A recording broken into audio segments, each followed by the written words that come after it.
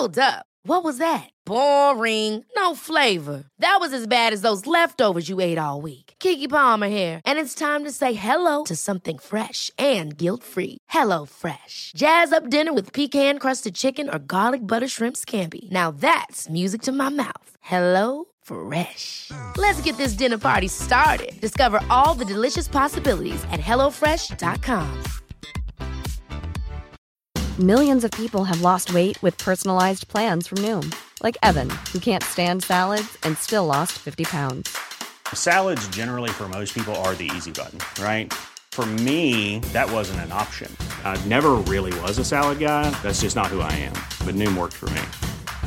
Get your personalized plan today at Noom.com. Real Noom user compensated to provide their story. In 4 weeks, the typical Noom user can expect to lose 1 to 2 pounds per week. Individual results may vary. I'm Sandra, and I'm just the professional your small business was looking for. But you didn't hire me because you didn't use LinkedIn Jobs. LinkedIn has professionals you can't find anywhere else, including those who aren't actively looking for a new job, but might be open to the perfect role, like me. In a given month, over 70% of LinkedIn users don't visit other leading job sites. So if you're not looking on LinkedIn, you'll miss out on great candidates like Sandra. Start hiring professionals like a professional. Post your free job on linkedin.com/achieve today.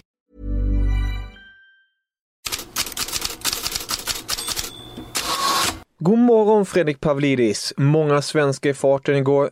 Vem var hetast dock? Ja, 2 stycken får man ju säga. Zlatan Ibrahimovic och Dejan Kulusevski. Vi talar ju om Serie A för det var där de utmärkte sig. Italienska tidningarna ser det knappast som en slump att Milan lyckades kvittera när Zlatan då hade hoppat in.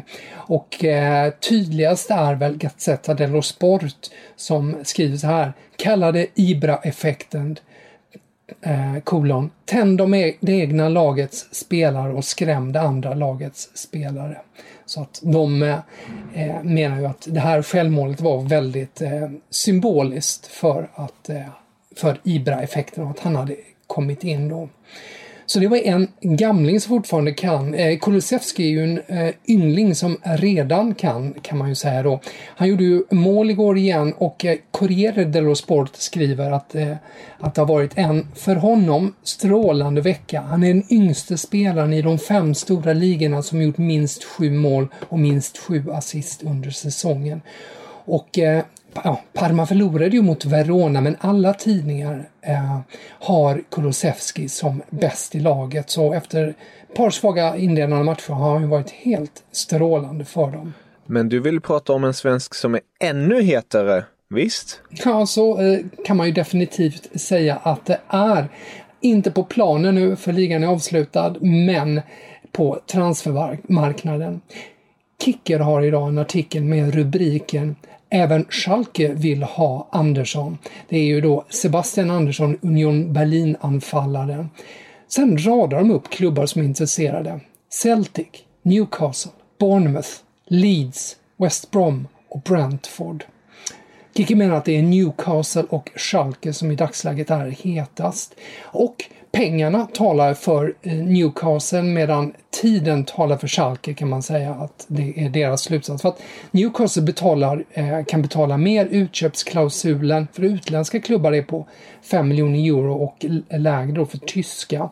Men de är osäkra på om Newcastle kommer att agera innan Premier League-säsongen är slut, och Union Berlin vill ju ha, om det ska vara en affär, ha den så snart som möjligt, och där kan då Schalke kliva in. Vi får väl se vad som händer, men Sebastian Andersson är tydligen ett hett namn enligt Kicker.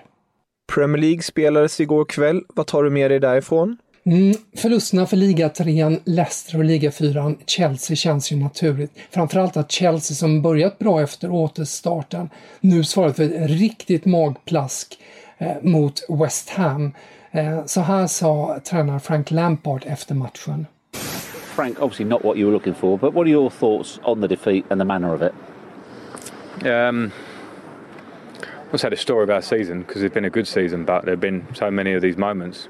I explained it clearly to the players before. We go and have a good restart, 3 good results. Opportunity today to go third.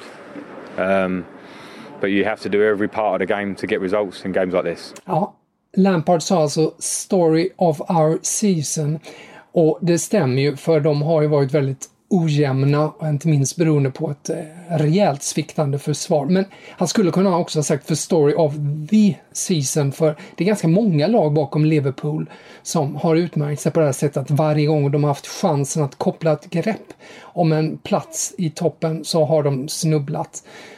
Just nu är ju formlagen Wolverhampton och framförallt Manchester United som ligger 5:a och 6:a. Inom 2 veckor så vet vi, enligt vad de engelska tidningarna skrev igår, om Manchester Citys portning från Champions League kommer att bestå. Och då gör den det då, och stalltipset är ju att de blir avstängda minst en säsong. Ja, då får ju ligafemman också vara med, och just nu känns det som att det är Leicester och Chelsea som får hoppas på att den platsen också blir ledig till Champions League. Och om ni vill läsa om det här och mycket mer går ni självklart in på Fotbollskanalen och in i Headlines-bloggen.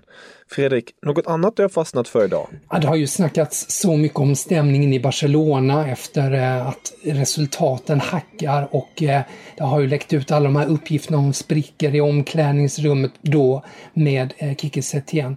Man tänker att det ska lugna sig kanske lite, men så är det inte.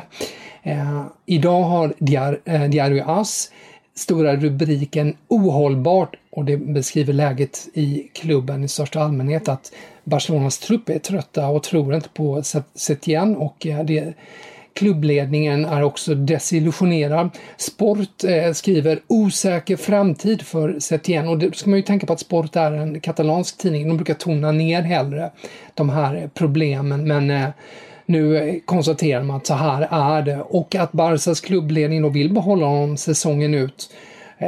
Men om chansen på titeln försvinner, vilket det kan göra snabbt om Real Madrid vinner ikväll, så är de 4 poäng före. Ja, då kan det liksom börja gunga rejält för Setién.